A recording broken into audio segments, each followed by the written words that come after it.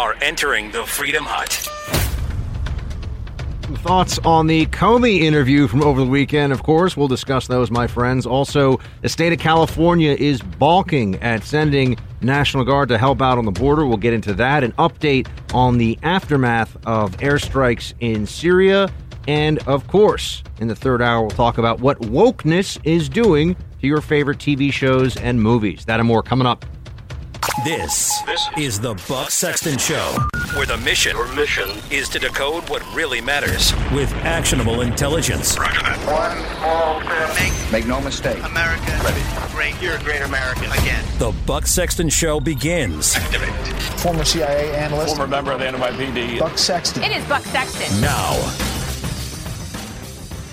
Welcome, my friends, to the Buck Sexton Show. I'm coming to you live from California. I'm visiting out here in Los Angeles for a few days this week. Very much enjoying my time out here. We have a lot to get to. This Comey thing was, I promised that I'm not going to spend too much time this week talking about Comey or Sancti-Comey, as I like to call him, because the sanctimony with this guy is. It is a tornado of sanctimony every time he appears on TV. This interview was hard to take and in many ways hard to watch. But I feel like I've known Comeys in my day. I think a lot of us have. And if you understand who this guy is, then everything starts to make sense. If you really put into context who this individual, who he reminds you of, who he operates like in your own life, you'd be like, yeah, I've known some Comeys in my day. And just as I mentioned before, we've got some more stuff on Syria to talk about, also California and the National Guard going to the border. That's going to be an interesting piece as well. So here's what I got for you on the whole Comey thing. Went on for a long time. I went back today and read through the transcript of it too. And not a lot of news breaking in this, but if you look between the lines, if you read between the lines a bit, you find that this is a very problematic figure, this Mr. Comey fellow, and has at various points in his career taken actions and made decisions that a non-Comey would probably be ruined for. I mean, this guy, he's a savvy political infighter, make no mistake about it. He is the Boy Scout who will stab you in the back. So you think, oh, well, this guy, anyone can trust him. Then all of a sudden, what's that in my back? What happened? You didn't see it coming because it came from Comey. I want to break down, though, some of his, and this is who he is, right? That's what the vibe, the feeling you get about this guy. I've told some of my friends recently that he's the one who, if you weren't late if you weren't caught by the dean when you were late for school, he was the one who would just give the dean a heads up that you were late. Is he right? Yeah, I mean, technically maybe, but is it helpful? Is that the cool thing to do? Is that the right move? Is that showing good judgment? No. I don't think the world's a better place because you didn't get away with being 10 minutes late to first period, That's who Comey is. He's America's hall monitor. He's not somebody that I have a lot of admiration or respect for, and that's putting it mildly. Not someone that I can honestly stomach spending too much time reading about or analyzing, but we'll do some of it today. He also reminds me of some of the government employees I knew who were really quick to point out if anyone had violated even the most arcane regulation. Even the most minute. In the NYPD, they had the patrol guide, this big, thick guide, and you always knew, and this was told me by different sergeants on the force that I worked with in my time there, you knew if somebody was on your side or not based on how deep in the weeds they'd go in the patrol guide to find something to get you on, to jam you up. I remember a guy telling me that, when he worked in the equivalent of the Internal Affairs Bureau, there were the guys who, I think in NYPD now, I even forget, I think they call it investigations or whatever, but it's what in the movies they'd have, we're from Internal Affairs, and all the good guy cops who play by their own set of rules are super hostile to them. That's not how it works out in real life. Internal affairs in real life, everyone goes, yes, sir. What do you need? But there were the guys who would, as part of the internal affairs component, they would get you on having your addresses at the NYPD, if your address changed and you didn't officially update it on your driver's license, they make a big deal of that. Does anyone really care? Are you not an effective law enforcement officer because the records have you at the wrong address or something if you move? Because people move in New York all the time because the rents are so expensive and you got really no choice. But that's those are the differences between the people that you can count on and the people that you can't, right? Those who would go to the depths of the patrol guide to find a way to get you. And that's who Comey is. Except for himself. Very clear about that in this interview as well. He'll find a way to justify sending anyone else down the river, throwing someone else under the bus. But he was always just acting from the most pure motives. He was always the guy who, when he was breaking the rules, he was doing it actually for the best possible intentions. That's what he was really all about. So with that here, let's get into some of the specifics from his interview. Like, for example, where he talked about the leak of information that he had. Comey leaked some stuff. Play clip 1. The president's tweeted innumerable times calling you a leaker. Well, what's your response to President Trump? Look, it's true. I mean, I'm the one who testified about it. That's how people know about it. I gave that unclassified memo to my friend and asked him to give it to a reporter. That is entirely appropriate. Why not do it yourself? Why not do it openly, transparently? For one very practical reason. At the end of my driveway was a horde of media, and my thought was, if I give it to one reporter, then what's my answer to all the others about why I won't answer their questions? That's not an answer. That doesn't cut it, right? Because I wanted to be fair. This is what I mean by, he's the guy who the rules really apply to everyone else, but not really to him. But he's holier than thou, but he gives himself an indulgence when necessary. I had to have a cutout, give it to the paper because I didn't want to seem unfair.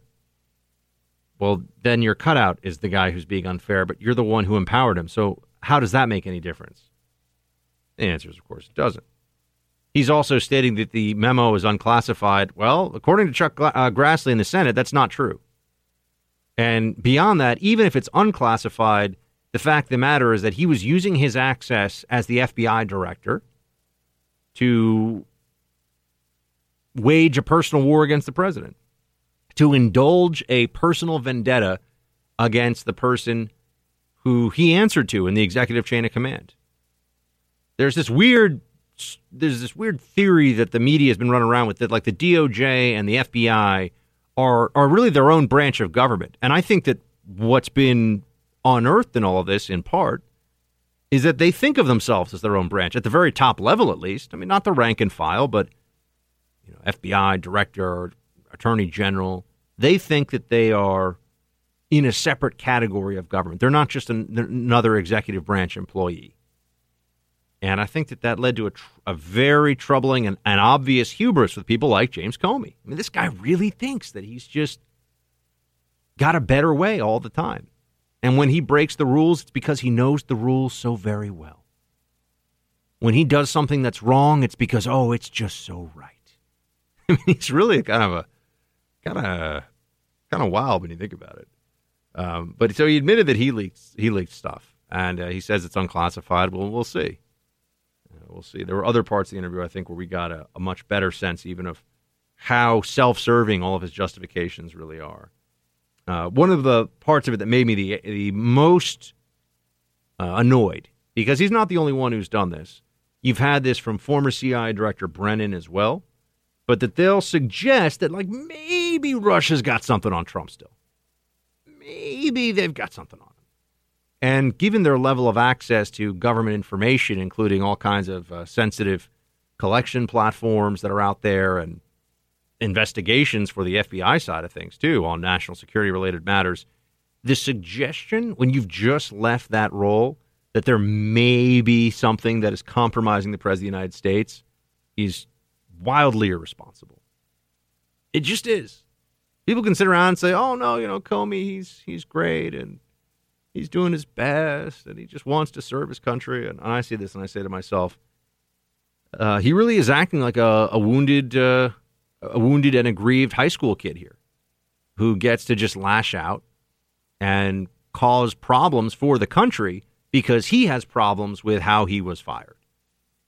And I would note, it's not like he was fired and it was, he's out on his butt on the street and he can't make a living, can't earn a dollar. The guy had plenty of ways that he used to work. He doesn't talk about this very much. I've brought it up here on the show. He worked at one of the biggest hedge funds in the world as an advisor for a while. I've told you in part why I think that decision was made. It's because he was friends with Preet Bharara, who was making a name for himself as the U.S. attorney for the Southern District of New York by going after very prominent hedge funds on insider trading probes and charges in some cases. So it's a good insurance policy to have a guy on the payroll who could get on the phone or maybe meet for lunch with the U.S. attorney and be like, hey, my guys are good, That's all you have to say, by the way. Nothing technically illegal about that, right? If you're friends with the U.S. attorney and he says, hey, how are things going at that place? He goes, oh, yeah, my guys are they're all good. They don't do anything bad. There's nothing illegal about that. And the U.S. attorney gets the message without having to get the message. Maybe he wants to be in on the, going to be an advisor to a major hedge fund later, wants to be on the board of some companies. Or in the case of Preet Bharara, wants to run over to CNN and be a CNN analyst right away. Join the hashtag resistance, which is what he has done. But this interview went on. It was a full hour, went on for a long time. And Stephanopoulos, who I have to say, and I don't mean this in a mean way, but Stephanopoulos is one of the great mysteries to me. I don't understand how he has the job that he has. I could not be. I mean, yeah, he's a Clinton operative. He knows a lot of the Clinton people, and I get that there are connections. But the fact that they think they have to pay this guy $100 million to ask a lot of questions that anyone would ask, and by the way, to not ask some questions that should have been asked. What were some of those? I'll get into all that and more. I want to hear from all of you folks if you would like to chat with me. I'm out here in California, so it's always nice to hear from the team when I'm on the road. 844-900-2825, 844-900-BUCK. So we're going to get into a little more, because there's some very important stories that intersect with this Comey interview, right? So it's not just me sitting here making fun of him for being a lanky weirdo with no self-awareness, although that's a part of it too. There are some stories that we get a little additional insight on or information that, a whole bunch of different stories that came into this interview. So we'll do some of that this hour. Then I'll talk to you about the National Guard situation with California and the border. How Trump's actually doing versus how the media pretends he's doing with the country, with the economy.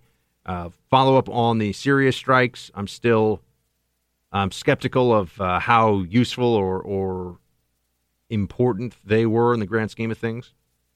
And the third hour, some random topics I think will be talk about sugar, wokeness, and how it affects the way that we. I know you're like, sugar? That's a topic? Oh, it is on this show. And then there was one other thing that I was hoping to talk to you about in the third hour, and I'm totally blanking what it is now. But it's going to be amazing. That much I can promise you. All right, team, hitting a quick break. We'll be right back.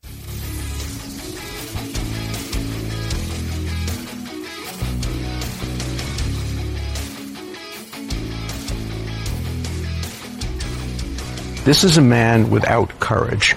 He didn't have courage to tell the president to his face he was wrong. Instead, he leaked it.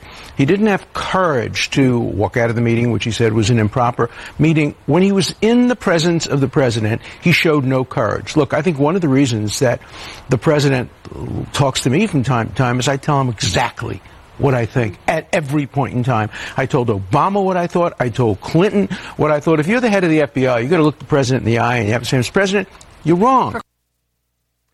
I agree with the Dersh. I've been saying it a lot lately, but it's true. Comey is posing as some kind of moral hero all the time, when in reality, he's really kind of a self-serving snake. Why not? Why did he have to get fired? Let's start with some of these very basic questions. Why did he have to get fired? Why couldn't he resign? If Trump is, as he says, such a stain on government and the FBI and all the other really, really terrible stuff that Comey says about the current president of the United States, why do you have to get pushed out? Wouldn't it seem like a pretty straightforward thing to say, oh, hold on a second. If he was so bad, then I think it's fair to say that you should have known he was so bad, and the way for a public official to stand on principle is not to try to protect his or her job and perks and prerogative, but actually to say, hold on, I'm going to say this is wrong now and have an impact by resigning now.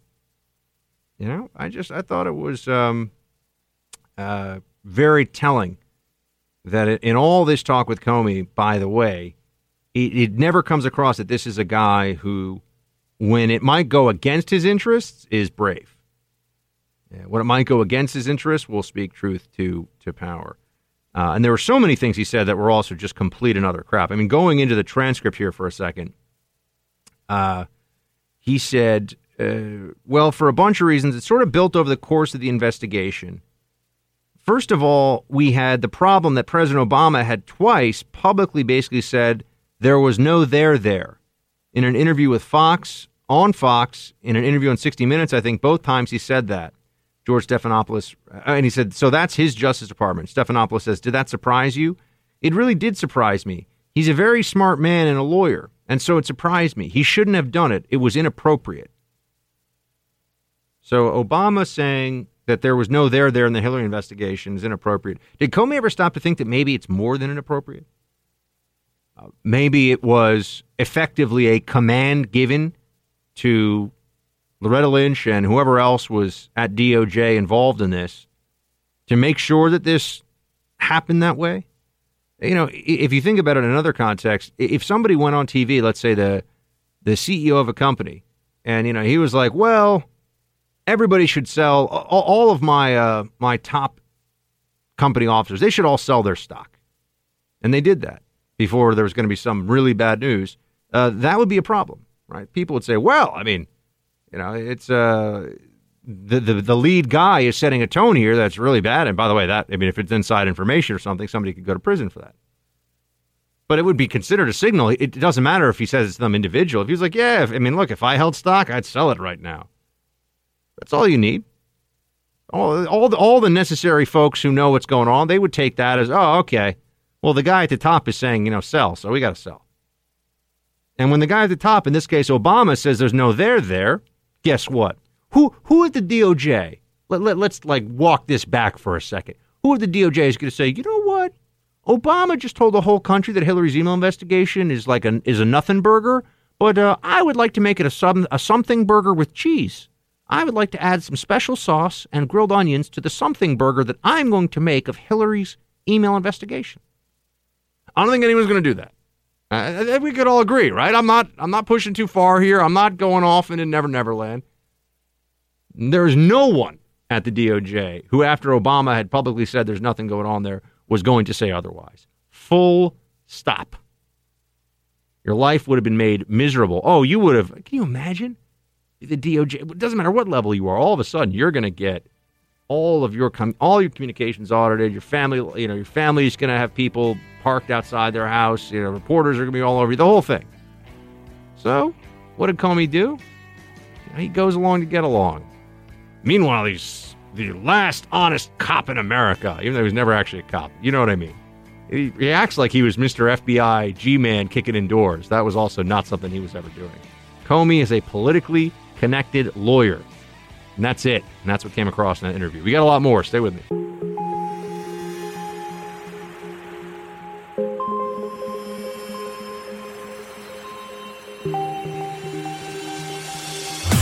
He's holding the line for America. Buck Sexton is back. A couple years back, you gave a speech saying if we fall in love with our own virtue, we can go sideways. At any point over the last 2 years, did you fall prey to that? Did you fall in love with your own virtue? I don't think so, but I worried about it constantly. And the guardrail for that, because that's a big worry I have about myself, was to surround myself with people who will hit at the certainty, hit at the pride, to make sure I've thought about things well. I'm going to teach, I'm going to travel around and speak about leadership, but I want to offer them a vision of here's what it should look like. Values matter. This president does not reflect the values of this country. Comey. I don't know if you call this, he's too virtuous to fall in love with his own virtue. That was his answer. And that is how he feels about it, by the way.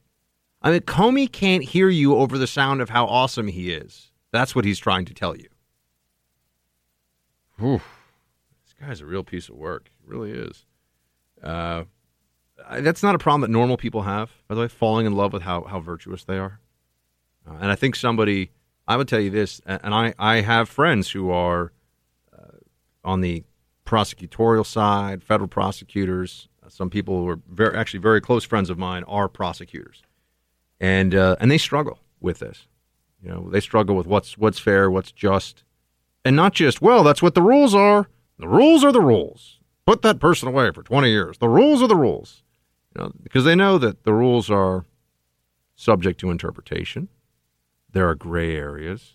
Some people get the benefit of the doubt. Some people, I had a Jesuit who used to say, the doubt of the benefit. Is that a thing? I don't know if that's a thing or not.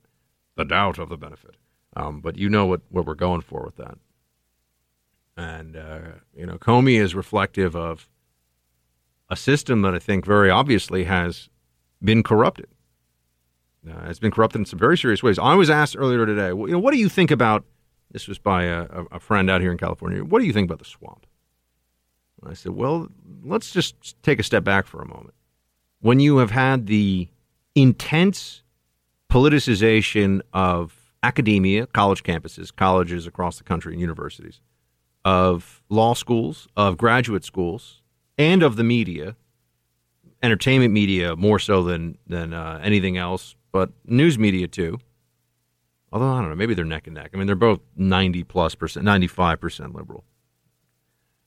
But when you've had that happen, and then you have certain career tracks within the federal government that put certain schools and background and educational achievement of one kind or another, elevate that, then it really matters. When law schools are all social justice warrior factories, and most of them have become that now, and most of these advanced degree programs that aren't specifically related to a real discipline, right? I mean, if you're getting a master's or a PhD in applied mathematics, I think that's probably not going to be too politicized. But with the rest of them, because they're so left-wing, that matters. That's why you have all these State Department people and FBI people, because they go to these left-wing, and the best schools, I'll just say it, the most elite, the most hard to get into.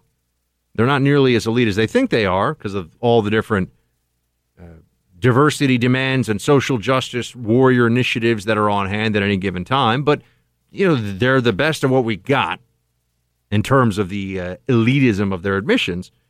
And, that means that now you're going to have a lot of, Sally Yates hates Trump. McCabe hates Trump.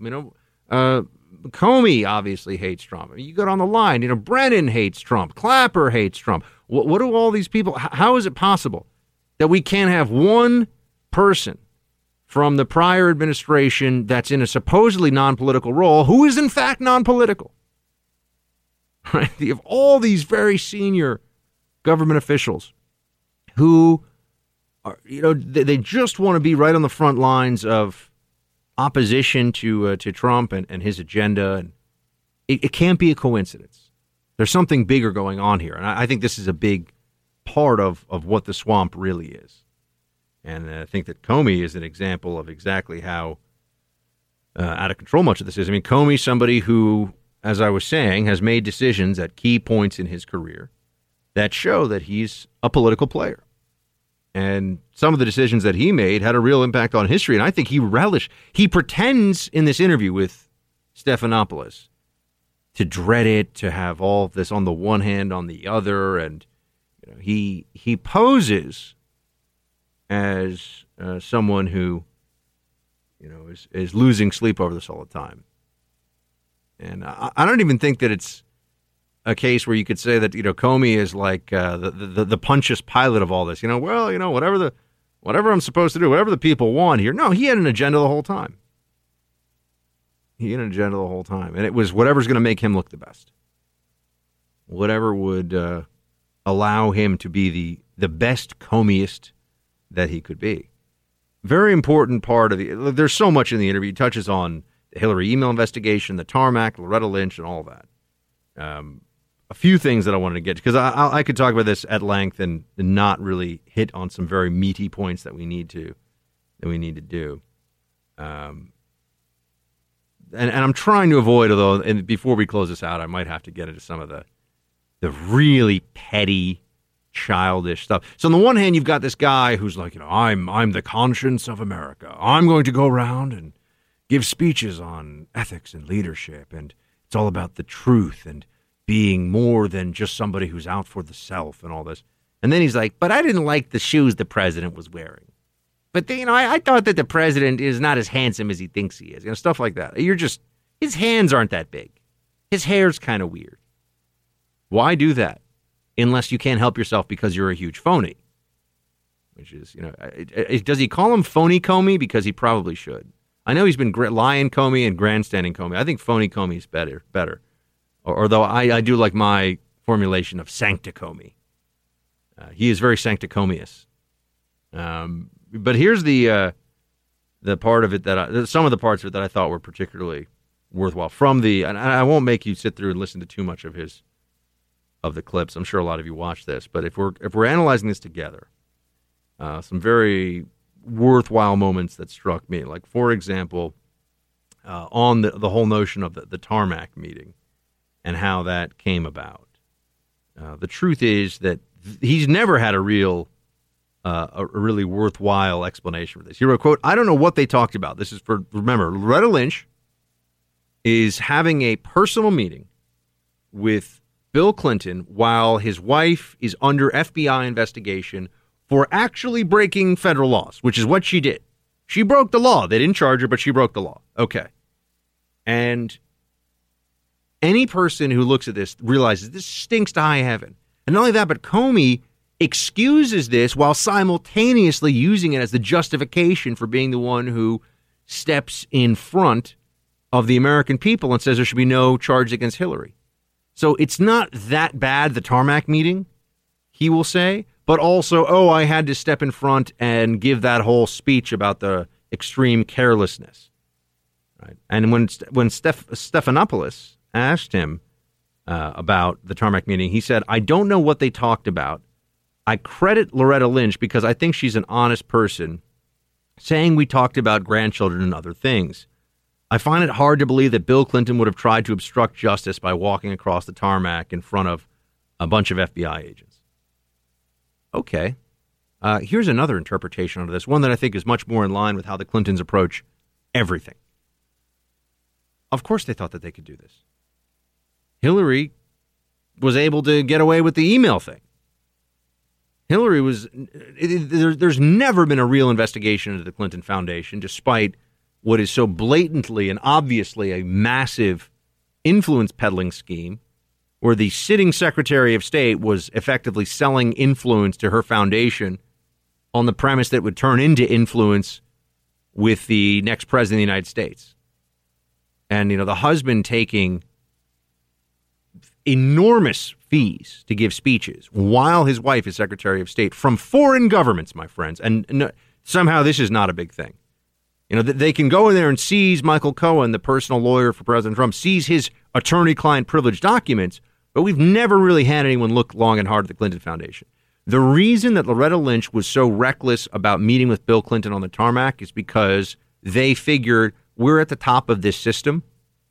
We run the swamp. Nothing's going to happen to us. So, of course, we can do this.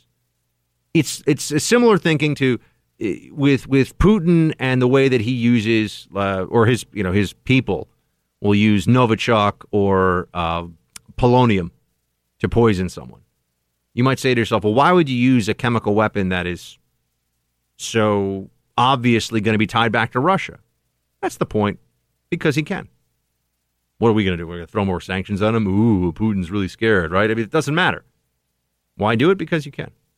Why would Loretta Lynch meet with Bill Clinton? Because they wanted to talk about whatever they were talking about. I think quite clearly she probably gave him a very vaguely worded but clear enough for him to understand, that don't worry, we got this covered. Hillary's going to be fine. And that's all that was needed.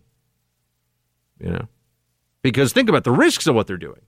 If they really thought they'd get in trouble, how stupid can you be? No, they know that they're above the system. They know that they're above the law, and that's why.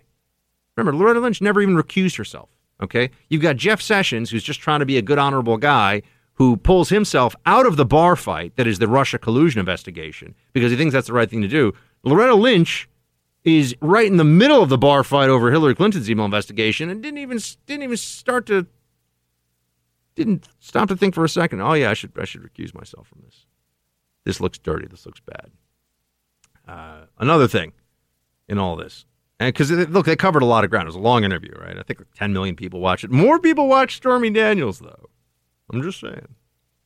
More interest in Stormy Daniels' Trump thing than there was in. I don't know. It's salacious, and it's a word that's gotten a lot of use over the last year. We should come up with something else, maybe scurrilous. I don't know. There needs to be some other. The salacious dossier, the salacious allegations against Trump. There's got to be something else. Dossier, another word that now, a dossier was a thing, and now if you say the dossier, everyone knows what you're talking about.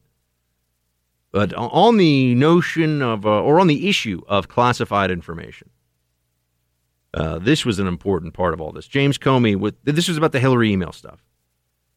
Reason number 2, I have to talk about it very carefully.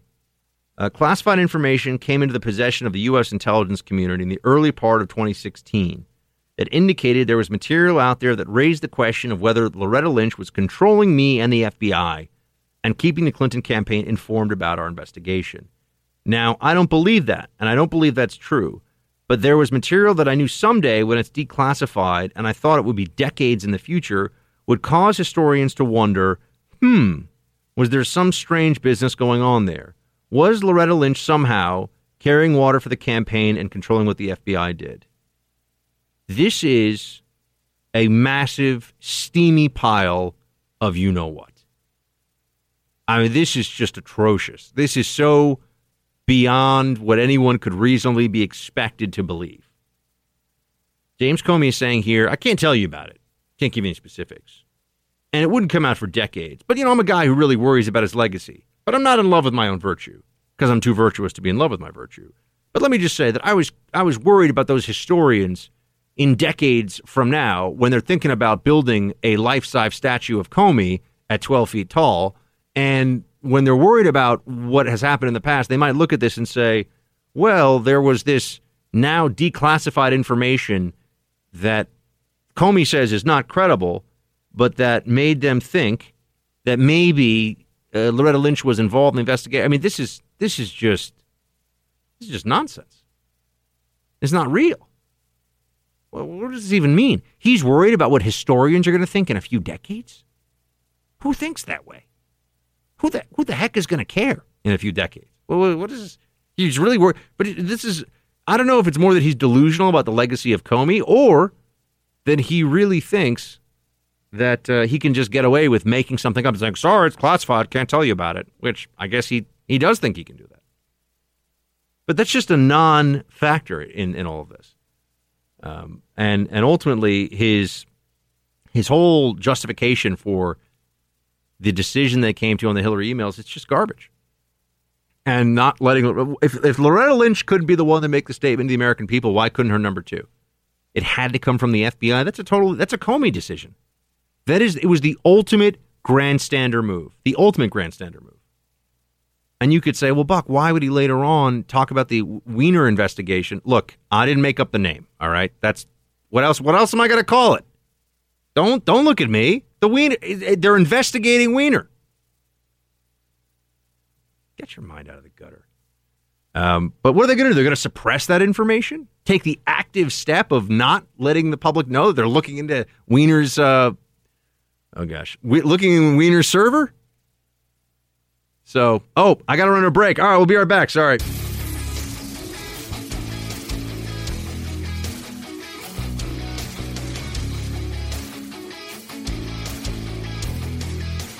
It was the first time you met Donald Trump. What was your impression?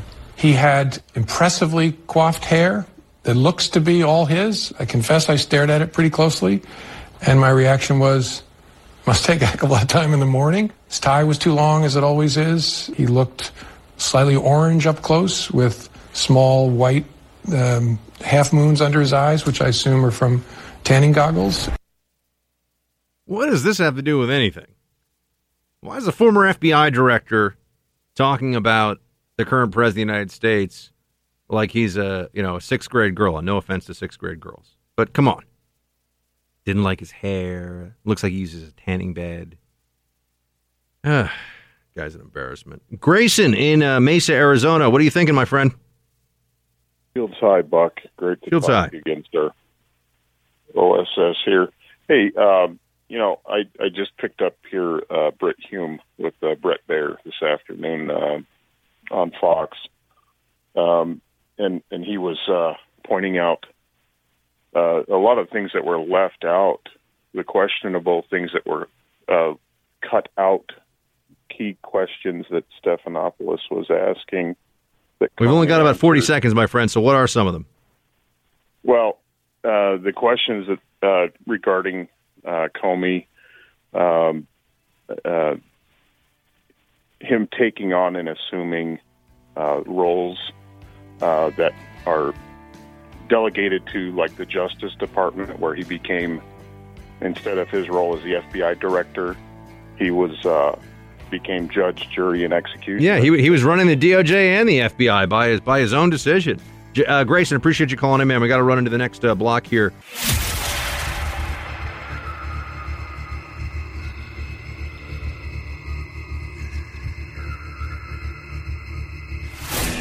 He's back with you now, because when it comes to the fight for truth, the buck never stops.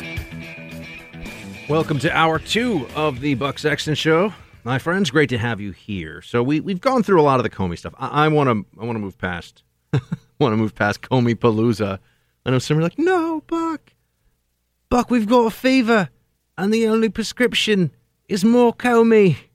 Not true, I know. You've had enough probably of Comey. I've had enough of Comey at this point. I think it's done now too. Meaning, it's fading away. He doesn't have staying power. You know, he has all the charm of a recently divorced IRS auditor who's just looking to rage at the world. You know what I mean? It's not good. It's not good. He's in a rough space. He's not a guy that people really are going to want to have around all that much. And I haven't even gotten a seat. It just happens. I was going to start making fun of his like Zen lake tweets that he puts out, and also I saw something recently. I thought it must be Photoshop, where he's like doing a jumping jack or something, and he's like, "Yay, Comey!" Anyway, we're moving on from that though. But it's all that stuff is important. His justifications for what he did are not compelling. He holds other people to a very extreme standard within the law, but holds himself to whatever standard he comes up with, and he is very, very sanctimonious. But there's some real stuff that's also happening right now that has to do with the law and how people are treated within the context of the law, whether it is fair or not to them. And Michael Cohen, Trump's lawyer, has had his stuff seized, as you know. We've talked about it here. And just today, a judge has said that a judge has denied the temporary restraining order that Cohen has asked for with regard to all of his everything, really. I mean, they seized all of his stuff. Right? Imagine someone came into your home, not just someone. Imagine the FBI came in and took all of your documents, your phones, your computers, and was able to go through everything, and without any prohibitions on what could be seen. Now, I understand what the left and the Democrats, the anti-Trump folks, they say here is, oh, no, don't worry. They're going to bring in a taint team, which is what it is called, and they will try to separate out what is privilege from what is not. Well, here's the thing. Once they already have it, that doesn't really that doesn't make me feel warm and fuzzy. Once the FBI or once people from the Department of Justice, once federal prosecutors have access to this information, guess what? The tie is going to go to the prosecutor here. If it's close to not being privileged, guess what? It's not privileged. If there's any way they could justify it not being privileged, guess what? That's where it's going to go. And then there's another level, too, of when, think back to when you were in school. You're like me, and you were not somebody who really liked math. And there were copies of the textbook that had the answers in the back, and the whole thing was, you're going to get to you're able to check your own work that way. But I have to admit, sometimes I was like, well, I got the answer here, and I'm going to kind of make up how I got there and just make sure I've got the answer. That's always the temptation. If prosecutors have all this information handy, now I know people are going to say the taint team is going to separate it out, but the taint team, first of all, they work for the other side. They're for the other team. People are going to say, oh, they're not going to be. It's going to be independent. Independent how? They all know what they're working on. You can tell me these people don't talk? Oh yeah, sure. You're going to. After all we've seen, all the shenanigans with Loretta Lynch, the tarmac meeting, Hillary, the emails, breaking the BlackBerries, using BleachBit to erase the hard drives, and no charges there, and after all the stuff we have seen to shake our confidence in the nonpartisan nature of the Department of Justice, now they want us to be like, yeah, I mean, so they got all of Trump's lawyer stuff, but they're going to be really judicious about what they keep, what they don't, right? This is laughable. This is preposterous. And to finish off my math answer analogy, I still have nightmares about being in the middle of math exams that I'm not doing well in. And it's just like a stress to this day. I'll have like a dream where it's like, no, like, yeah, I don't know. I can't do quadratic equations anymore. But once they have the answers, they can find other ways to get there. Meaning once they have the information, they'll find another way to get it, not through the process of what the FBI just seized. And you could say, well, Buck, if Cohen's done anything shady, then he deserves whatever he gets. And to that, I just respond, you don't know anyone who hasn't done anything shady. If you're doing stuff, and if the government wants to make an example of you, they'll find a way to make it look like you're shady. One of the things that I used to talk about in the earlier days of the Buck Sexton Show, one of the favorite topics that I would hit that I felt like never got enough attention. It's one of my mantras here, right? I like to do things that I think are really important, but other people are focused on other stuff. Was over-criminalization.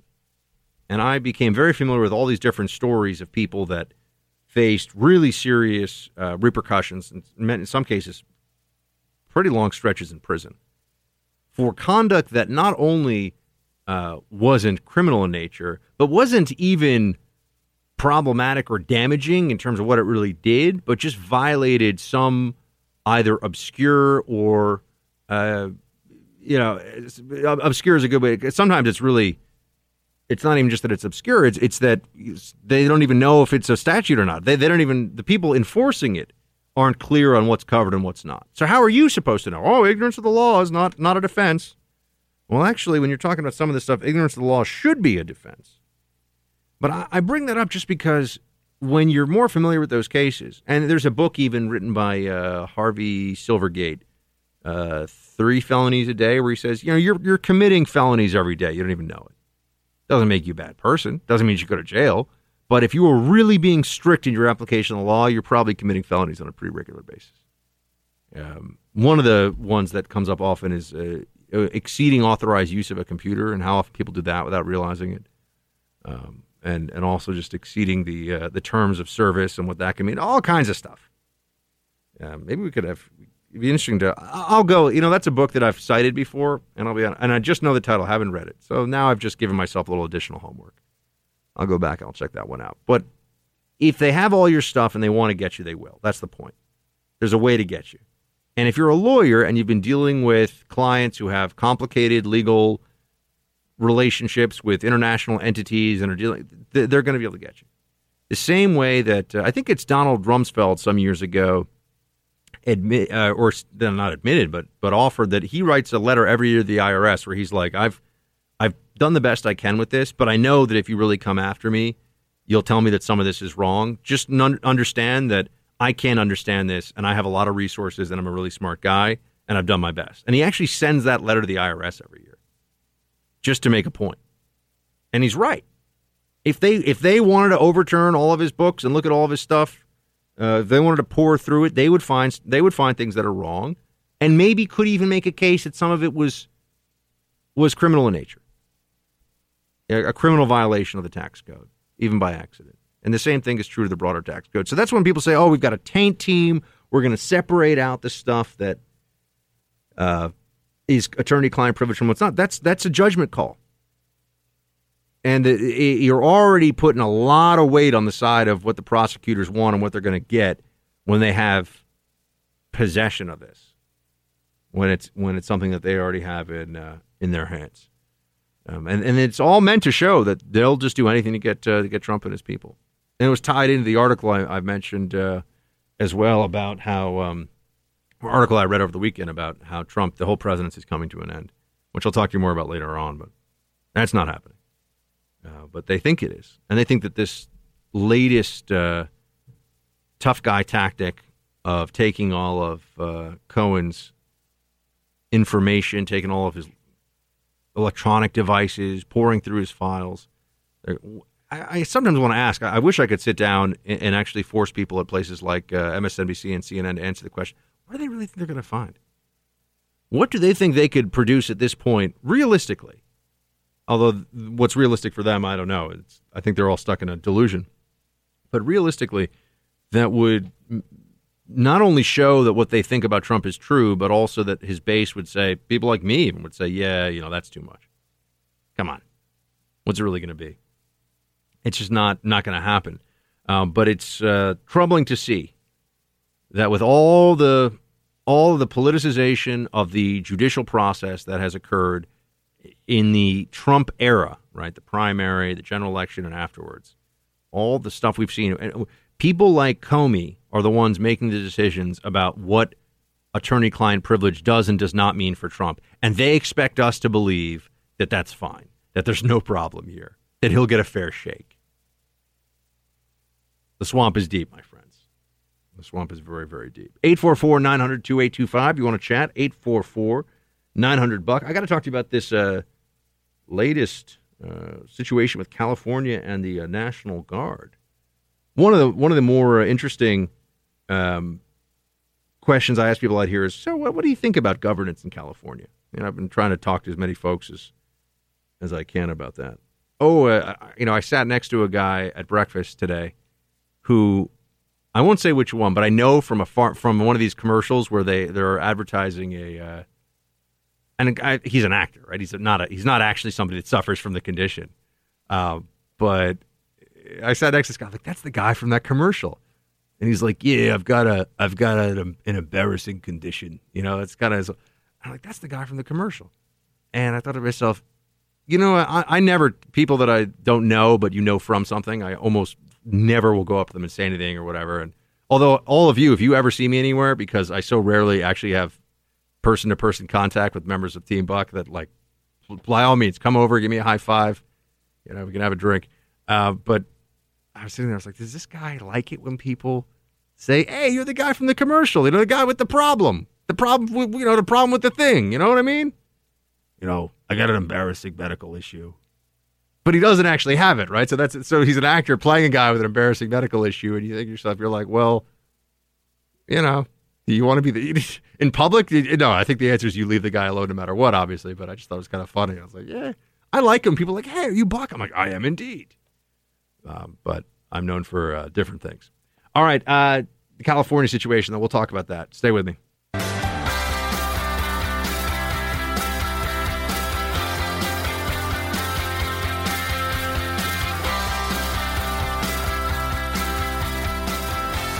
Got some calls up, but I've also got to talk to you about what's going on with California and the National Guard that's supposed to be sent to the border. But Scott in Long Beach, Mississippi, you're up first, Scott. Hey. Hey, how you doing, Buck? I'm good. Thanks for the call. I just had an angle to add on the raid on Cohen's office. One thing I haven't heard anybody bring up is, I think they're looking for any criminal stuff they can find. But right now, a team of FBI agents is going to get to review this stuff. But even if Trump's lawyer, if the lawyer wins in court and gets it reviewed by a master, I've heard that master is going to be a judge. Well, if that judge is an Obama appointee, what if this is just all one big fishing expedition to look for stuff to use against Trump in the 2020 election? Right. Well, I've been saying this, too, that I think that some of the information, forget about whether it's used in a legal proceeding against Trump or any of his people, I think you may see leaks of it. Exactly. And now we're talking about the equivalent of, what about, is it okay if can the FBI come in and seize a president's medical records and then just all of a sudden stuff gets leaked? I mean, it just seems strange. Well, would it surprise you? I mean, look how they haven't gone after leakers so far. How many people have they convicted of leaking anything? Well, all the stuff is That's leaked. A very good point. It's not that hard to you'll notice that of all the anti-Trump leaks out there has not been a single conviction or never mind conviction, not even a single person charged. And these are leaks that would have come from a pretty small circle of individuals. I mean, you look at the leak over the phone call between the Russian ambassador and incoming National Security Advisor Michael Flynn. There's not a lot of people that have access to this stuff. Exactly. So the FBI gets to look at all his attorney-client information. What's to keep that from leaking like a sieve to the DNC and other Democrats to start digging up all the dirt they can possibly dig up before the 2020 election? No, I see it the way you do. I think it's a big problem, Scott. So we'll continue to follow it closely, and I appreciate you calling in. Shields high. So this California story, I just mentioned it, but I'm here in Cali. I'm in L.A., so I feel like it caught my eye in particular. Such a lovely state. I mean, the water here is so beautiful. The food's so great. People are really fun. But the government here is just bonkers. I mean, they've got all kinds of problems. But now you got Governor Jerry Brown, who has rejected Trump's terms for the National Guard's deployment to the U.S.-Mexico border. There's supposed to be 400. Like, it's not that big of a group here, but 400 troops are supposed to be sent to the border to help out, and they have determined, meaning that Governor Brown has decided that the work that they would be doing at the border is too close to immigration enforcement.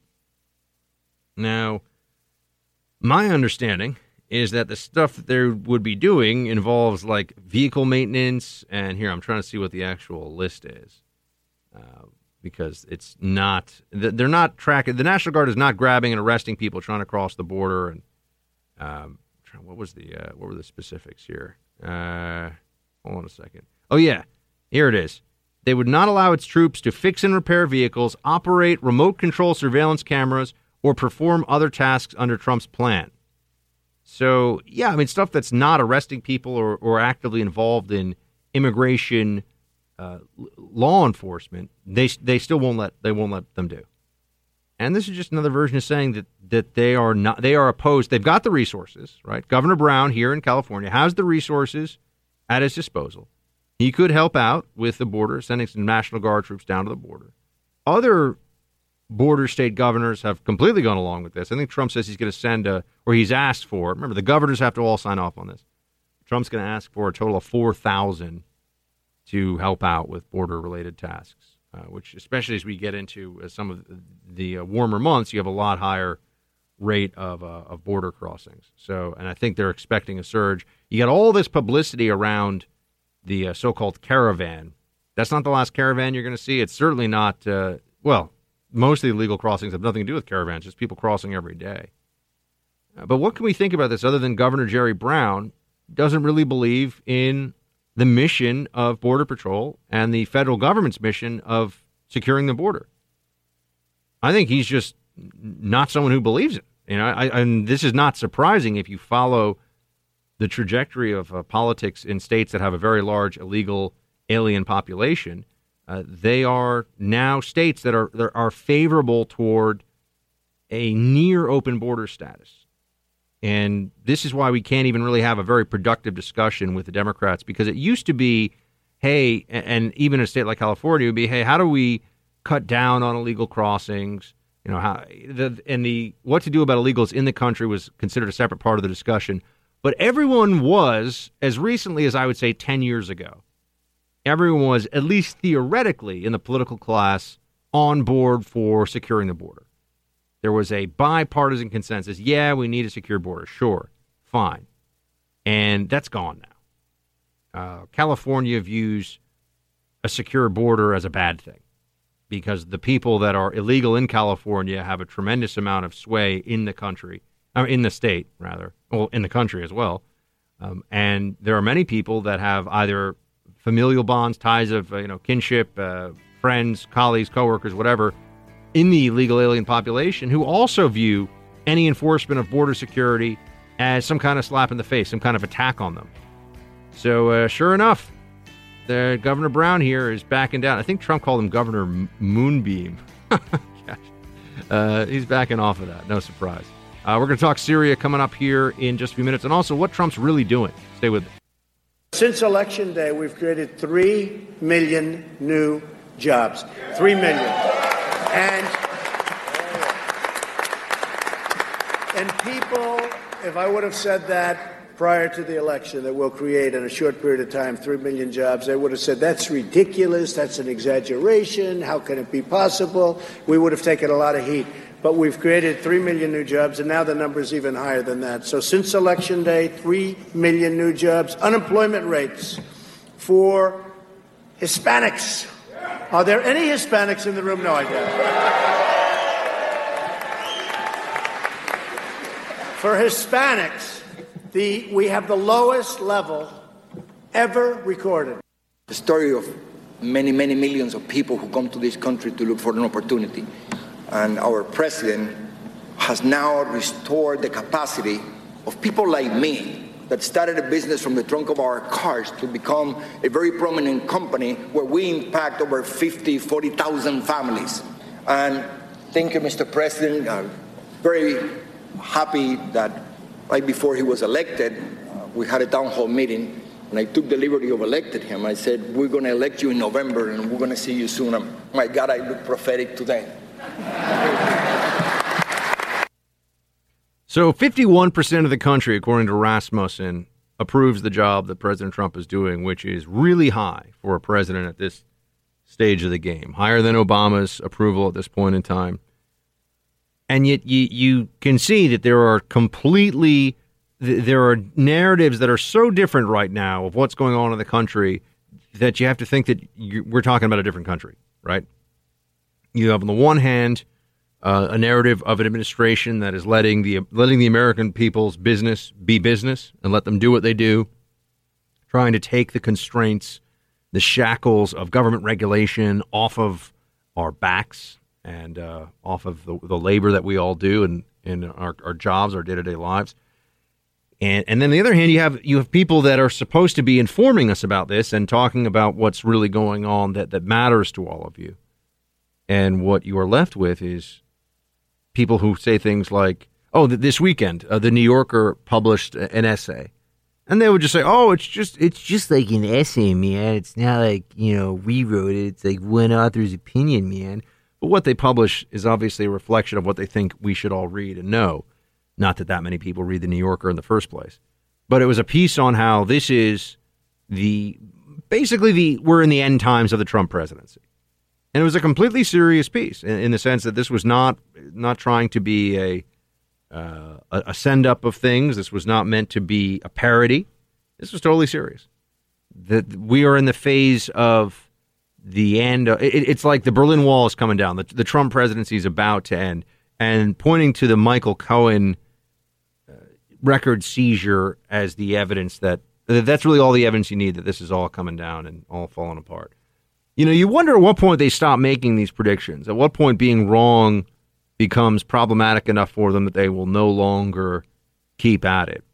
Because last year, I remember the New Yorker, and I actually pulled some of this over the weekend to read. The New Yorker was writing about, it was one of those publications that found it fashionable to write about how fascism was coming to America.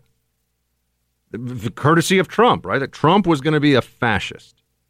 And isn't it amazing when you think about this?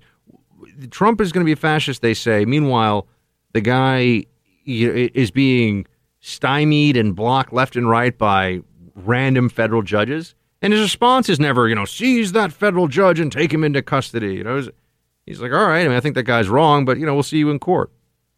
And we're not going to just run roughshod over all different parts of the judiciary. We will go through the process. They talk about a president who is undermining all of our institutions. Meanwhile, he plays within the guidelines as president of these institutions more so than his predecessor did. Obama was the one who was like, I've got a pen and a phone. And he was just going to do stuff, whether or not it was within his constitutionally delegated authority to do so. Trump is like, well, okay, I wanted to do that, but I guess I can't right now, and we'll see, and we'll move on to other stuff. Trump is the one who's made serious efforts to negotiate with the other side on issues like immigration. His immigration offer of amnesty for DACA-covered individuals is more than anyone would have imagined a Republican in his position would have started out with. And Democrats were like, no, they don't want it. No part of it. Not enough for them. And you see the focus still on Cohen and the lawyer and the Russia probe. And I know part of me likes the Comey story because it's such a good way to illustrate grandiose bureaucrats. I think that all of us getting a solid dose of Sancti-Comey is pretty worthwhile in that sense. But I also don't want to give this guy much more attention and much more of our viewership and spending our very precious hours listening to him drone on about leadership and ethics, because I think that ultimately he is, not just a waste of our time. I think he's pretty destructive. I think he's doing a lot of things that are very problematic for the country and certainly problematic for the federal bureaucracy and the notion of civil servants as public servants instead of, self-servicing and self-promoting. But Trump is out there and he's still making the case. And I think that as long as the economy holds together and we're able to forestall a debt crisis, it's coming, but hopefully it won't hit at a point that is too damaging for the Trump presidency. As long as all that's happening, he's in pretty good shape and will be in pretty good shape for the midterms. Here's what he said, by the way, about what's going on with companies coming into the country. 19. We're working on new trade deals that are going to be great deals. We're, as you know, very tough on Cuba.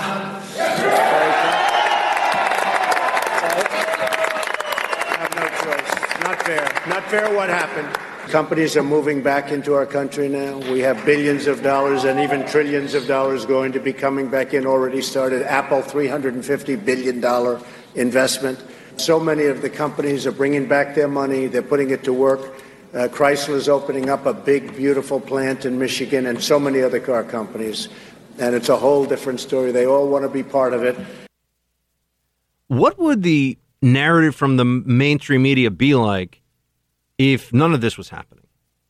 I think it's a fun thought experiment. What would they be saying if you didn't have record low unemployment, record low Hispanic and African American unemployment, if you didn't have companies bringing back billions of dollars, repatriating it into the states, also promising to have more jobs here? Think about what it would sound like then. I mean, he's at 51%. This is quite a feat. And it's really an extension of what he did during the primary. He's at 51% with the entire media apparatus, not just opposed to him, but actively rooting for him to be criminally charged, indicted, and thrown out of office. All of the above. And that you have entire media entities that have devoted themselves to that process. That's what they want to happen here. Fortunately, the country's actually doing well, and people can see that, and so there's a counterbalance. The counterbalancing force of reality against the destructive media narrative about Trump is remarkable. It really is. You know, if we were at a time of stagnation and unemployment was going up, and could you imagine what would they even be saying? I don't know. Would they just focus on that instead of what they're doing with the Trump Russia collusion fairy tale they've been telling for so long? I don't know. But I feel like, you get it here because you won't hear it a whole lot of other places. I like to tell you that, what Trump is doing, it is working in ways that matter to you and me every day. And they can talk about Michael Cohen until they're blue in the face. All right, we got I want to update you on Syria, the aftermath of those strikes. So we'll hit that coming up. Stay with me. You are now entering the Freedom Hut Tactical Operations Center. All sensitive programs must be kept strictly need to know. They're clear. Team Buck is cleared. Roger that. And ready for the Buck Brief. The sole reason we are there is to take out ISIS. But as we start to see, and the world community watches as Syria kills innocent men, women, and children, backed by Bashar al-Assad, backed by Russia, backed by Iran, the United States and its allies had to act. And so that's exactly what we did. We believe we degraded their ability to use chemical weapons to kill people. So there you had State Department spokeswoman Heather Nauert on the strikes, some follow-up to the strikes in Syria. By the way, if you didn't get a chance to read it, please do check out on the Hill.com. I wrote on this. My title was something along the lines of Trump's Syria strike hits the mark, but instability looms. There's a real, or escalation looms rather. I have concerns about that, but here's more of what I'm thinking after that whole thing happened. I spent time, I obviously wrote about it over the weekend. I spent more time thinking as well about why did we fire these missiles off and blow up a bunch of chemical weapons factories in Syria. I think that the eventual answer we're going to come to on this is that it won't really mean very much. It doesn't mean all that much, and I'm not sure that you can say anything has been accomplished other than messaging here, and how important you think that is a very debatable proposition. On the one hand, yeah, I get it. We don't want to be living in a world where dictators think that they can use chemical weapons with impunity on their own people. I understand that. But I also see this and think to myself, you're talking about dozens of people killed in a very inhumane and brutal fashion, but you got 500,000 people have died in the Syrian civil war, and this is not stopping that war. In fact, you could argue it could prolong it. It could make it. Now, I don't think that standing up against chemical weapons will prolong it, but a greater U.S. involvement that may come from that strike could make this thing drag on even longer. And then you also have this notion that we've really affected their chemical weapons program, which I got to tell you, I find tough. I know I've seen some of the analysis on this. I think maybe Mattis last week said that we've put, or don't quote me on that one. I'm not sure it was Mattis, but people were saying to the administration, we've set their chemical weapons program back years, many months. That this will be really meaningful as a way of hitting them at basically taking their capability offline. I find that tough. I find that tough to believe, because I think I mentioned this to you a bit last week. Even sarin gas, which is a nerve gas, more advanced and more terrifying than, say, chlorine gas or even mustard gas. But sarin gas has been around since, 1937? It came from pesticide research. They were trying to find something that was really effective at killing bugs. So you've got World War II era technology. That's when we're discussing sarin gas, it is a World War II era technology. It is not hard to come up with this. And even if you were to assume, and I think this is a big assumption, assume that the chemical weapons facilities and capabilities that the Assad regime has were just completely wiped out by those U.S. strikes, I think it's a tough sell for me that they won't be able to relatively quickly reconstitute that and use it as they see fit. Now, keep in mind they don't have to, nor will they use chemical weapons on a regular basis. Even before we did this strike, it was, relatively speaking, a rare tactic for them. But by the way, Trump spoke about this and the Syrian and Russian response. John, play 17. Did our generals do a great job? Did our military do a great job?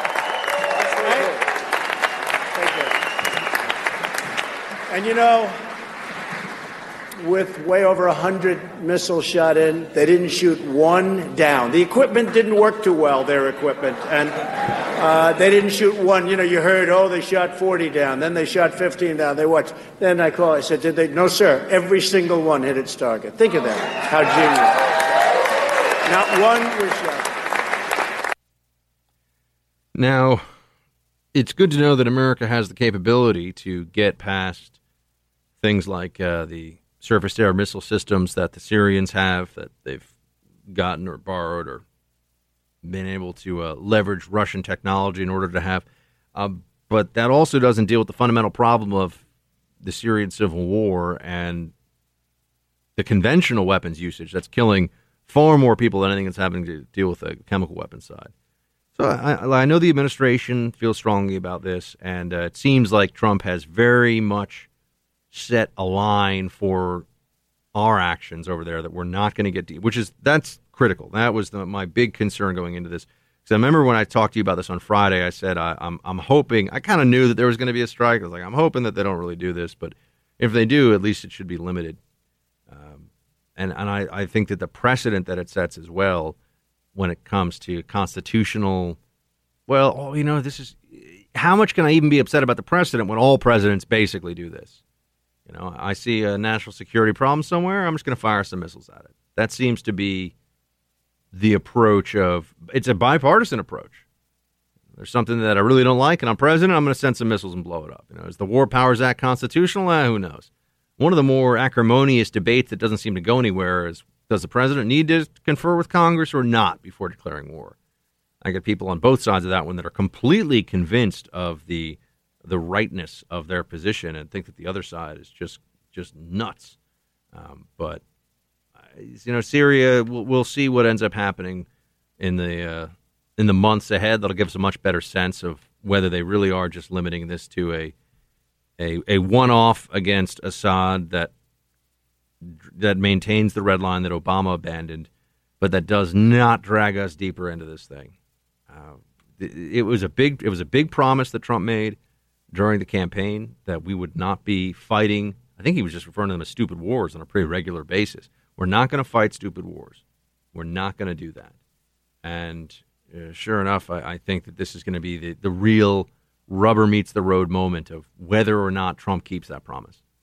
Because I don't want it. You don't want it. It's a terrible idea for us to start putting ourselves in a place where we are responsible for what happens in Syria. We're responsible every time somebody sets off an IED or puts a car bomb somewhere. We've got other things that we've got to do with our resources and our people. We've got a country to build here and continue building. I think that's a fair way to look at it. All right, I want to get into some cultural stuff in the next hour. That'll be fun, including wokeness and how it destroys all your favorite movies and TV shows if you let it. We'll talk about that coming up. Enough with revisiting things. Stop being surprised every time you watch an old movie or TV show and find some of the ideas in it are old. A recent article by Molly Ringwald got a lot of attention because she revisited The Breakfast Club and her other 80s movies and found them troubling in the age of Me Too. She said she was taken aback by the scope of the ugliness. Oh, please, they were teen comedies, not snuff films.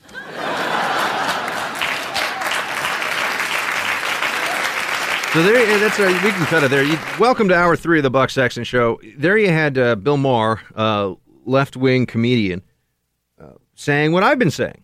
So this is good news in a sense. This makes me happy that even people on the left are figuring out that this game that the left has really enjoyed playing for a while, this game of, hey, let's go back and look once again at everything that was made as art and entertainment from decades ago and apply the current standards of being woke, of being a social justice warrior to it. You're not going to have anything left. You're not going to have any music left. You're not going to have any TV shows left. A lot of books are going to be forbidden. Bill Maher is seeing what I've seen for a long time now, which is that the progressive left has decided that it will wield its power beyond its ability to even describe its outer limits when it comes to being censors of entertainment, pop culture, and what is acceptable in discourse. As I've been mentioning to you, there are no outer limits to this. There's no place where I can say, okay, well, they'll leave that alone because, with the exception, as noted here, of hip-hop music. For whatever reason, they don't really get into the misogyny and the particular. Although some of you are also going to say, well, you know, Buck, there's a lot of casual adultery and drinking and pickup truck talk where there's not a lot of labor going on in the back of pickup truck, but maybe other stuff in country music. And I would say that may be true as well. I'm not as familiar with country music as I am with hip hop music. As an urban dweller, I know more about the hip hop side of things. believe it or not. I know for some of you, you're like, I do not believe it, Buck. But then again, some of you also believed when I tweeted out a photo of a stretch pink Hummer this past weekend that it was really my car. So some people believe some stuff. I bet that stretch pink Hummer. I put a photo up on Twitter of it. It was really like double stretch too. It's like the biggest car I've seen, and it was pink, and it was a Hummer. It's got to cost a couple $100,000 or something. I mean, the thing's got to be really maybe $150,000, $200,000, very expensive. Nonetheless, I view this as a threat. I view this wokeness component as a threat to all of the things that we can enjoy together as society. It's a big problem because it pulls us apart. One of the things that really brings us together is, and I don't know if any of you saw, there was over the weekend, a video making the rounds of a professional hockey player, and there was this adorable little girl. She's there with her brothers and her dad, and he keeps trying to throw a puck over the plexiglass to her, and one of I think her brother grabs one, and then another brother gets another one, and the guy comes over this hockey player a third time to make sure this girl, and she gets the puck. She gets the little puck thrown to her over the plexiglass divider at the ice hockey game, and she has this look of just pure, unfiltered joy in her face, and it's just really cute and funny, and it was a great little moment. And I think that sports, movies, TV, these are a lot of the things that actually bring us into a place where we can agree and like them together, right? Food, another thing I like to talk about here on the show a lot, food, because I like food. But those are things that are common ground for us. If I'm sitting down, I'm somebody who actually, I like to chat with Uber drivers, right? I'm somebody who doesn't usually sit completely silently in the car. I feel like I'm driving with this fellow or this madam, and I would like to engage in some kind of friendly banter, a little chit-chat, a little back and forth. And, what's a place where you can pretty easily go? Talk about sports, talk about movies, talk about TV shows. These days for me, it's, what do you watch on Netflix? And most people, unless they just don't want to talk to you at all, you can find some way to say, yeah, we can discuss this.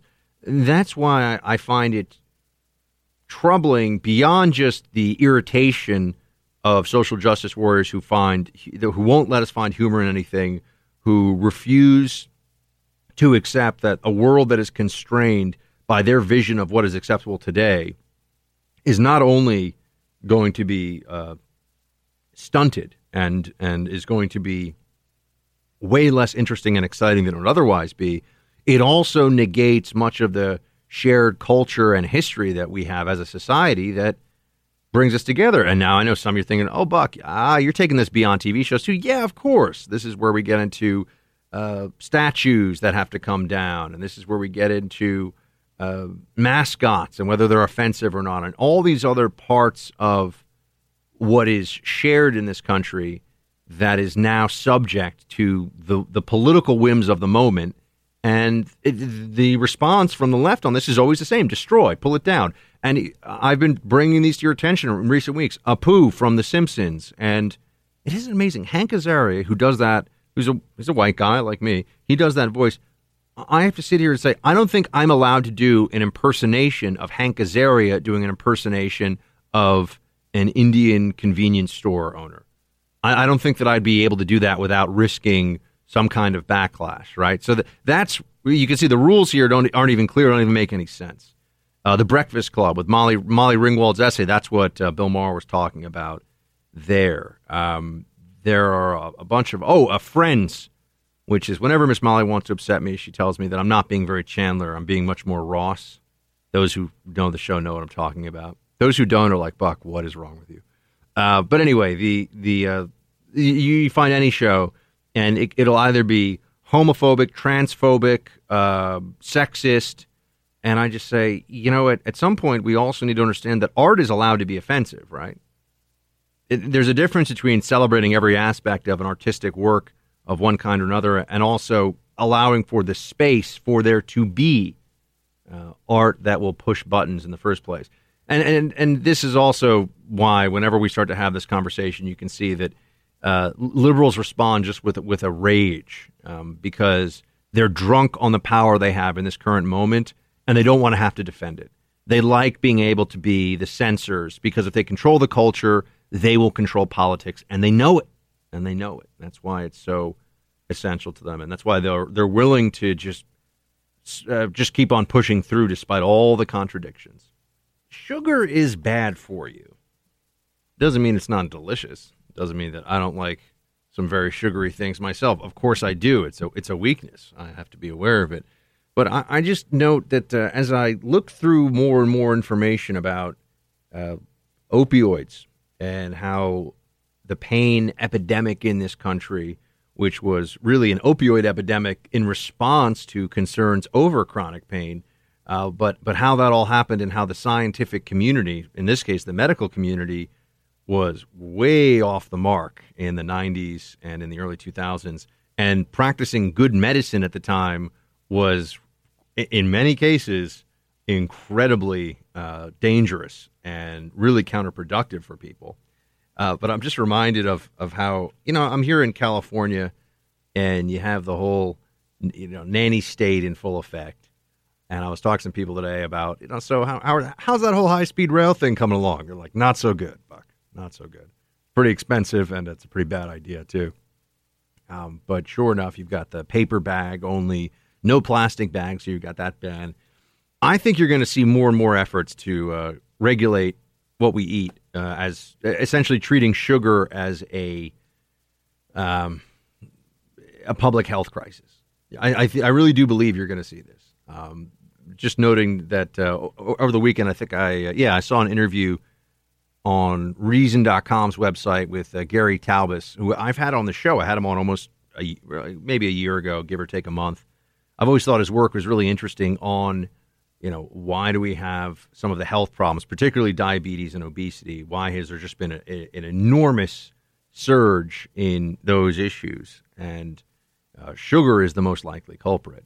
And I just have to take a moment to laugh because, much of the policy here in California is based on, or I should say much of the conversation around policy. The policy is not, in fact, based in scientific fact. But they have this idea that science can solve everything.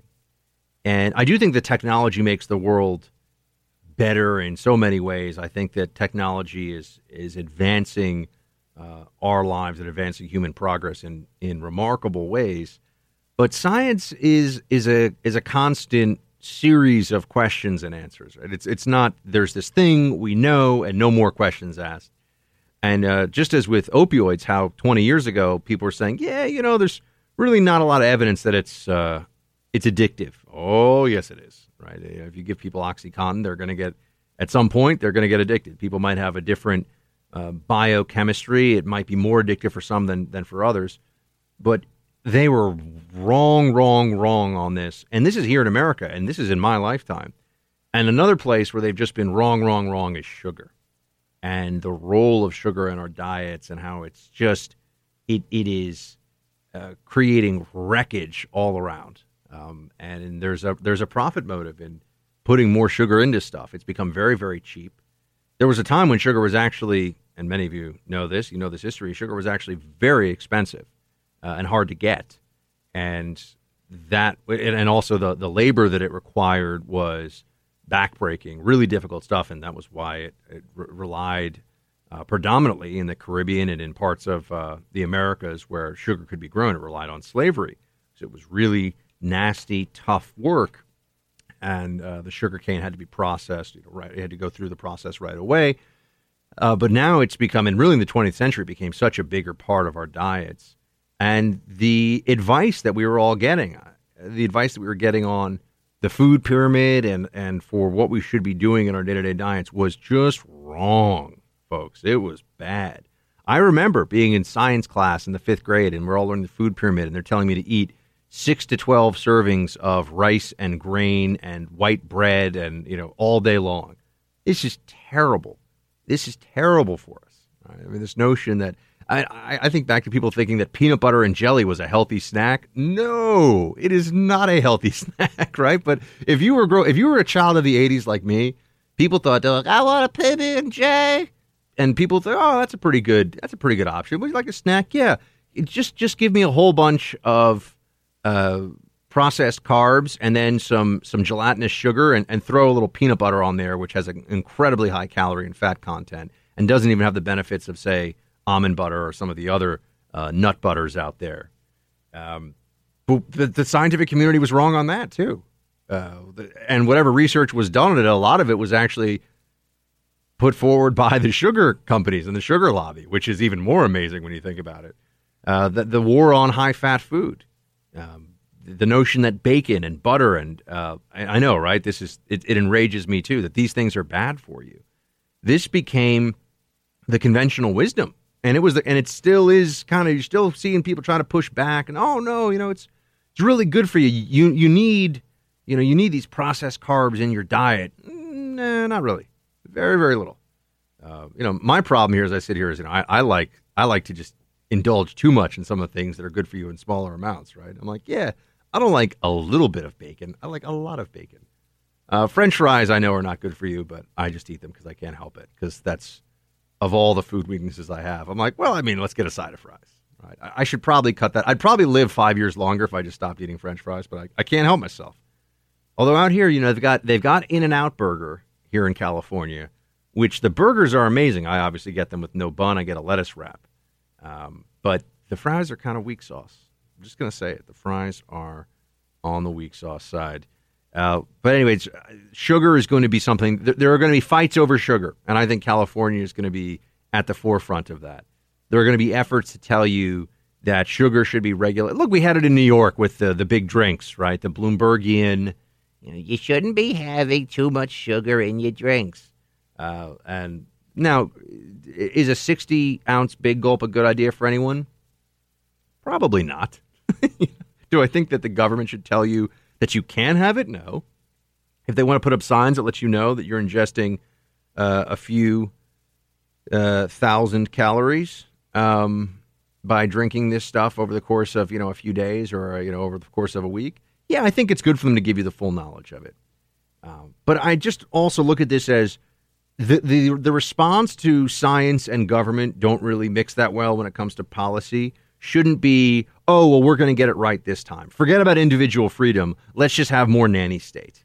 And whether it was nanny state in dealing with pain, because that was all very regulated, and this was government policy to, what drugs would be allowed and what amounts, and how quick, and you tie in the HMOs and how they were trying to get people in and out of these offices very, very quickly. That was disastrous for the opioid epidemic in this country, and also the big pharma. Don't even get me started. We'll talk about that all day. But sugar is a scourge that I wish I had known about when I was younger. Just little things that I think about. A big glass of orange juice. I thought that was healthy. That is not healthy. You are basically having the equivalent of a Coke in terms of, yeah, it's got some vitamin C. Great. The vitamin C absorption is not as good because it lacks the fiber of an actual orange that you would eat. And the amount of sugar, orange juice can actually be used as a sweetener in other foods. So when you think about orange juice as something that, and I know, I guess we're not going to have an OJ sponsor on the show anytime soon, but what can you do? But when you think about orange juice as something like honey that you would put in something else to sweeten it, now imagine drinking a glass of honey first thing in the morning. And you'd be like, wow, that's a bad idea, right? But our whole conception of this, and scientists and the food pyramid and what you should eat and what's healthy, they were wrong about all this. And it was government policy. And the government policy was being pushed along by private sector interests that could care less about what was making you healthy. Taubes, I think, is a fascinating guy on this. He's done the most interesting, he's a journalist, he's not even a scientist, but he's done the most interesting research on why is it that we can't seem to figure out what really causes people to gain weight, to have all these health-related issues from weight gain.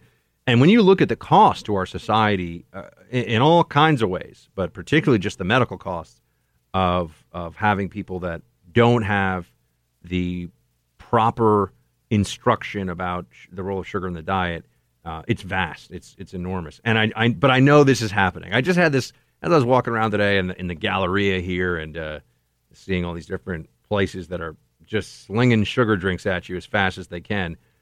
This is going to be a fight with the nanny state that looms ahead. I have a feeling, and I tend to be right about these things. All right, I want to talk to you about political scientists in a moment here. One of my basic theses, you've heard me on the show say before, I think, is that we shouldn't call it political science. And I've got a great data point as to why that is. You could also call a lot of these people who are professional political scientists clowns after hearing what I have to say, but it has to do with the worst president of all time. Who is it, according to our highly educated political science class? We'll tell you when we get back. I don't think that political scientists are scientists. And I say this as someone who technically has an academic background and wrote an honors thesis in political science at Amherst College. My thesis, by the way, was on college campus speech codes. You can imagine how popular that was among the various political science professors who love those speech codes because they want to protect people from scary thoughts. But I couldn't help but be struck by this because, as I've said, I don't believe that political scientists are scientists. I think that it's a discipline, but it's really like a multidisciplinary analysis of history and contemporary, political forces. And anyway, I think at Harvard they actually call it politics instead of political science. I think the political science as a discipline, that's the word I was looking for. I was going to say doctrine, but that would have been wrong. As a discipline it's just improperly named. Anyway, you get this piece on Yahoo News where they still a lot of people use Yahoo. It's kind of amazing to me. Yahoo is still a thing. But Donald Trump is ranked the worst president in U.S. history in this, according to a 2018 Presidents and Executive Politics Presidential Greatness Survey. Trump is lower than President Nixon on this one. So that's pretty amazing. Even among conservatives, Abraham Lincoln, unsurprisingly, takes the top prize, this says. So they do this study every 4 years, and it's from social science researchers from the American Political Science Association section on presidents and executive politics. Whoa, there's a crazy seminar to go to at some point. Hey, man, did you go to the American Political Science Association section on presidents and executive politics last year? It was wild, man. Did you see what they had there with the ice luge? It was crazy. No, not really. I don't think that that's the way it goes. But this is funny to me for a whole bunch of reasons, because it's actually a great example of, keep this in mind, these are people who, at least theoretically, from what we know, spend their entire professional lives, spend countless hours of their day trying to find ways to better understand politics in general and American politics more specifically. And what we find out is that they are incapable of putting together some pretty basic and rational thoughts here. What we find out is that they would put Trump lower on the list than, say, Woodrow Wilson, who was a Klan apologist, who resegregated the federal government, who wished the South had defeated the North in the Civil War. I mean, Woodrow Wilson was a bad guy. By the way, all kinds of eugenicist inclinations as well. And you notice that they don't want to, or at least they haven't yet renamed Woody Woo, which is the School of International Relations at Princeton University. They let that go. They put Trump way ahead of Franklin Delano Roosevelt, who, as we know, gets a complete pass to this day for one of the darkest episodes, certainly in 20th century American politics, where he put Americans in internment camps, Japanese Americans put in internment camps. So Woodrow Wilson was a racist, segregationist, eugenicist, and who actually took actions based on those ideas. These are not just like personal attacks. And FDR was a constitution-shredding semi-authoritarian, and they say Trump is worse. I mean, Trump is even worse than some of those 19th century presidents we've had in the run-up to the Civil War that everyone's like, well, that guy was really bad. But this just goes to show you how completely out of touch political scientists are, not with the public, that goes without saying, but with the reality around them. And also, it goes more toward my theory of, I just don't believe that political scientists are really scientists. Yeah, I know they can do regression analysis, and they can throw some numbers on these things, and they can make it look science-y, But the discipline is really politics, and politics is the study of history and human power dynamics and relations between groups and individuals, right? And the individual and the state, okay? And philosophy, and there's a whole bunch of stuff thrown into it, but it is not a science. It is poorly named. I'm like a one-man band here, I know, but we should all just call it politics and stop calling it political science, because political scientists are a bunch of bozos based on this study. Trump is the worst president ever? Wow, guys. Yeah, all the low unemployment and economic growth and prosperity is just terrible. All right, we got roll call coming up. Stay with me. Well, team, I'm out here in Los Angeles, and that's always a fun time. The weather is nicer than New York. I saw video of a subway stop that I take on a regular basis that it looked like the end times. We had some kind of a flash flood from rain in New York City, or at least in the subways. So being in L.A., that part of it's really nice. Out here at our iHeart HQ in Los Angeles, or in the Los Angeles area. I'm actually in what is the Valley, which is kind of like L.A., but kind of not. But I'm enjoying it out here. It was freezing cold for L.A. last night, though, I will say. For some reason, wherever I go, it's a lot colder than it's supposed to be when I'm there. I am not good luck when it comes to weather. The other thing about L.A. is that even though I take Uber pretty much everywhere here, I'm not somebody who gets any joy out of driving.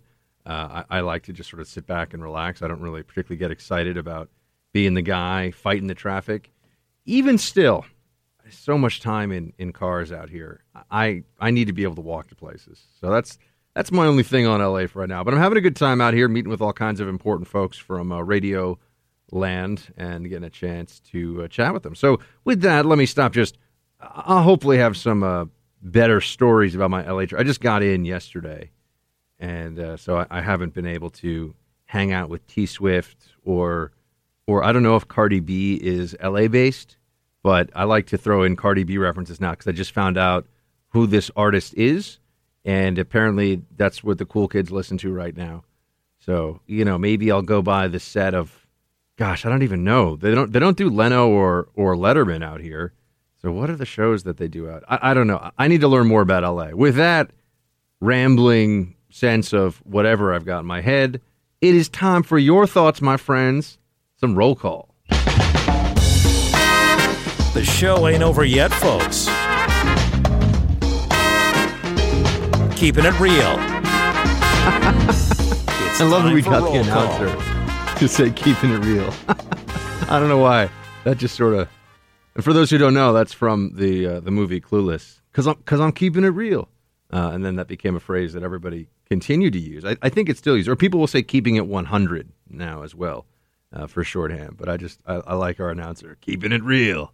All right, let's get into all of the latest good stuff here from Roll Call. If you want to be a part of it, Facebook.com/Buck Sexton. That is all you need. And you can send us a message there.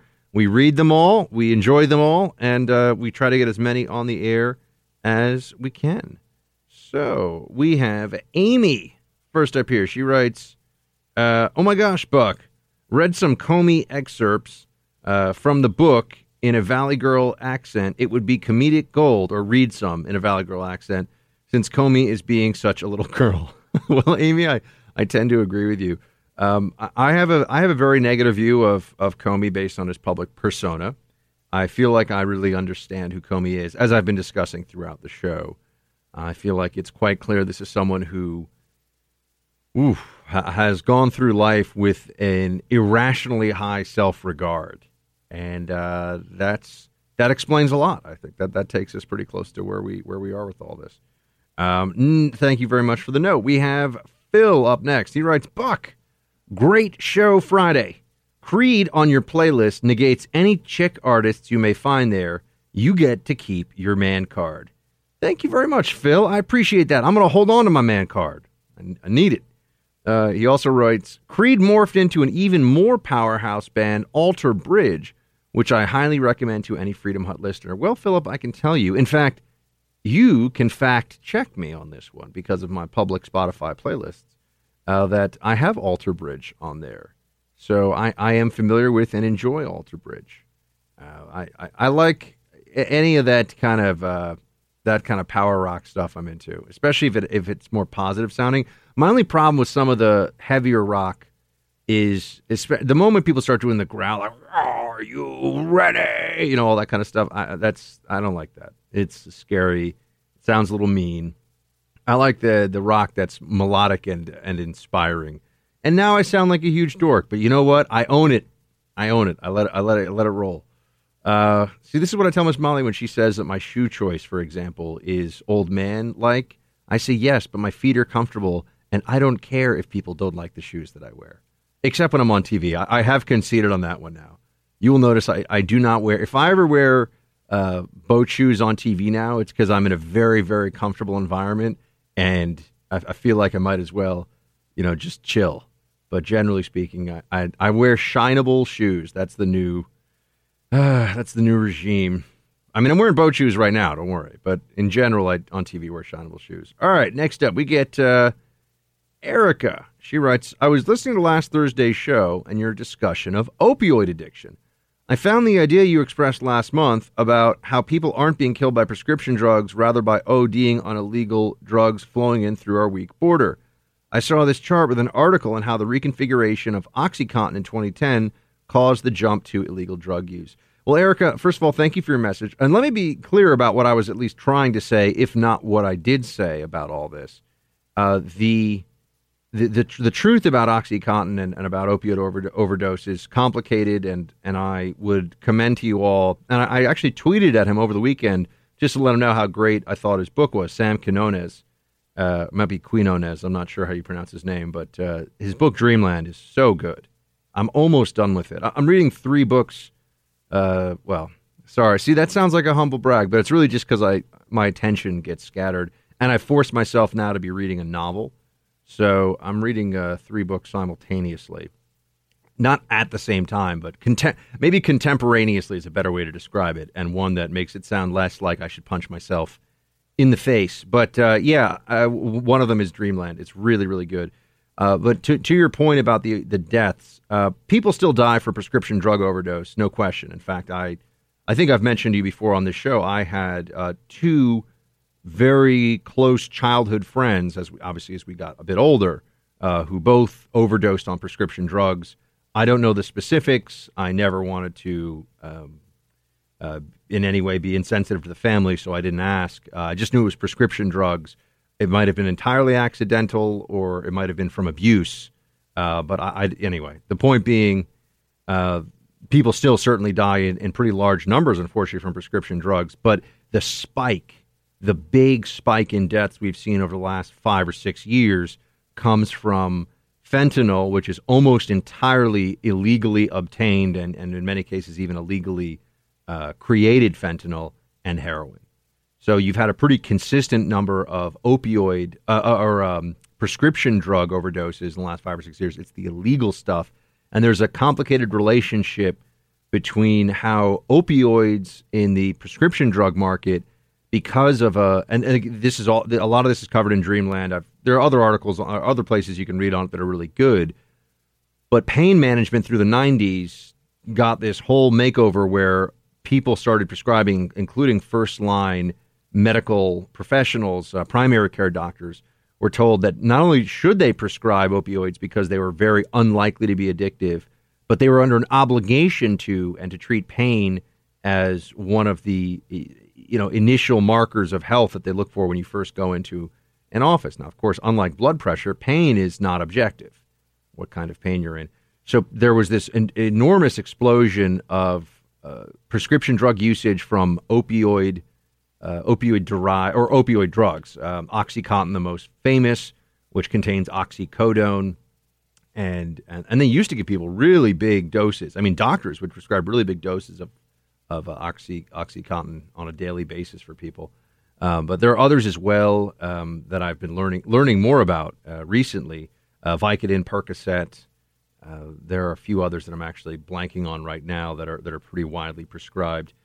But the big spike has been from fentanyl, which is incredibly powerful, potent, very, very dangerous, and heroin. And the heroin explosion in this country comes hand in glove with illegal alien population in this country from Mexico and Central America, predominantly from Mexico. Now, it's interesting. I've had this discussion with people recently, and they say, isn't it so unfair? And I think this is important for all of us to keep in mind as we discuss this, because I'll speak to you very honestly about the problems of illegal immigration, the problems of terrorism, and it reminds me, there's a crossover here, right? Let's say 1% of the illegal immigrant population in this country is involved in the drug trade. That's, by the way, I can't even say that's a wild guess. I'm just making up that number because it's easy. It might be considerably less than that. It might be considerably more. But let's say 1% of the illegal immigrant population is involved in the drug trade in some capacity, transporting, selling, whatever. That would be like saying within the Islamic population of this country, what percentage are actual radicals? And if you said less than 1%, I think that would be a fair estimate. But the problem is that you can still have a massive problem, even if only 1% of the illegal alien population is importing heroin from Sinaloa in Mexico, from Nayarit, and from other parts of the Mexican highlands that can easily grow poppy flowers. So to say that it's unfair, that's true. It's unfair to the 99% of the population that isn't involved, but that doesn't mean you don't have a huge problem and it isn't contained within a certain group of people. And this is one of the problems. This is one of the big challenges of public policy discussion that involves national security issues, but also sensitive issues that affect people in their day-to-day lives and how they feel they're treated. So opioids, I find this topic fascinating on a whole bunch of levels, and it's something we'll continue to talk about here in the Hut. I am apologizing right now because I realize I've gone a little bit over. And, wait, one more here from Lauren. She writes, Buck, I just realized you're in SoCal. If you and Miss Molly ever want surf lessons, you know who to ask. Well, Lauren, thank you so much. I wanted to end on a happy note, and Lauren gave us a happy note there.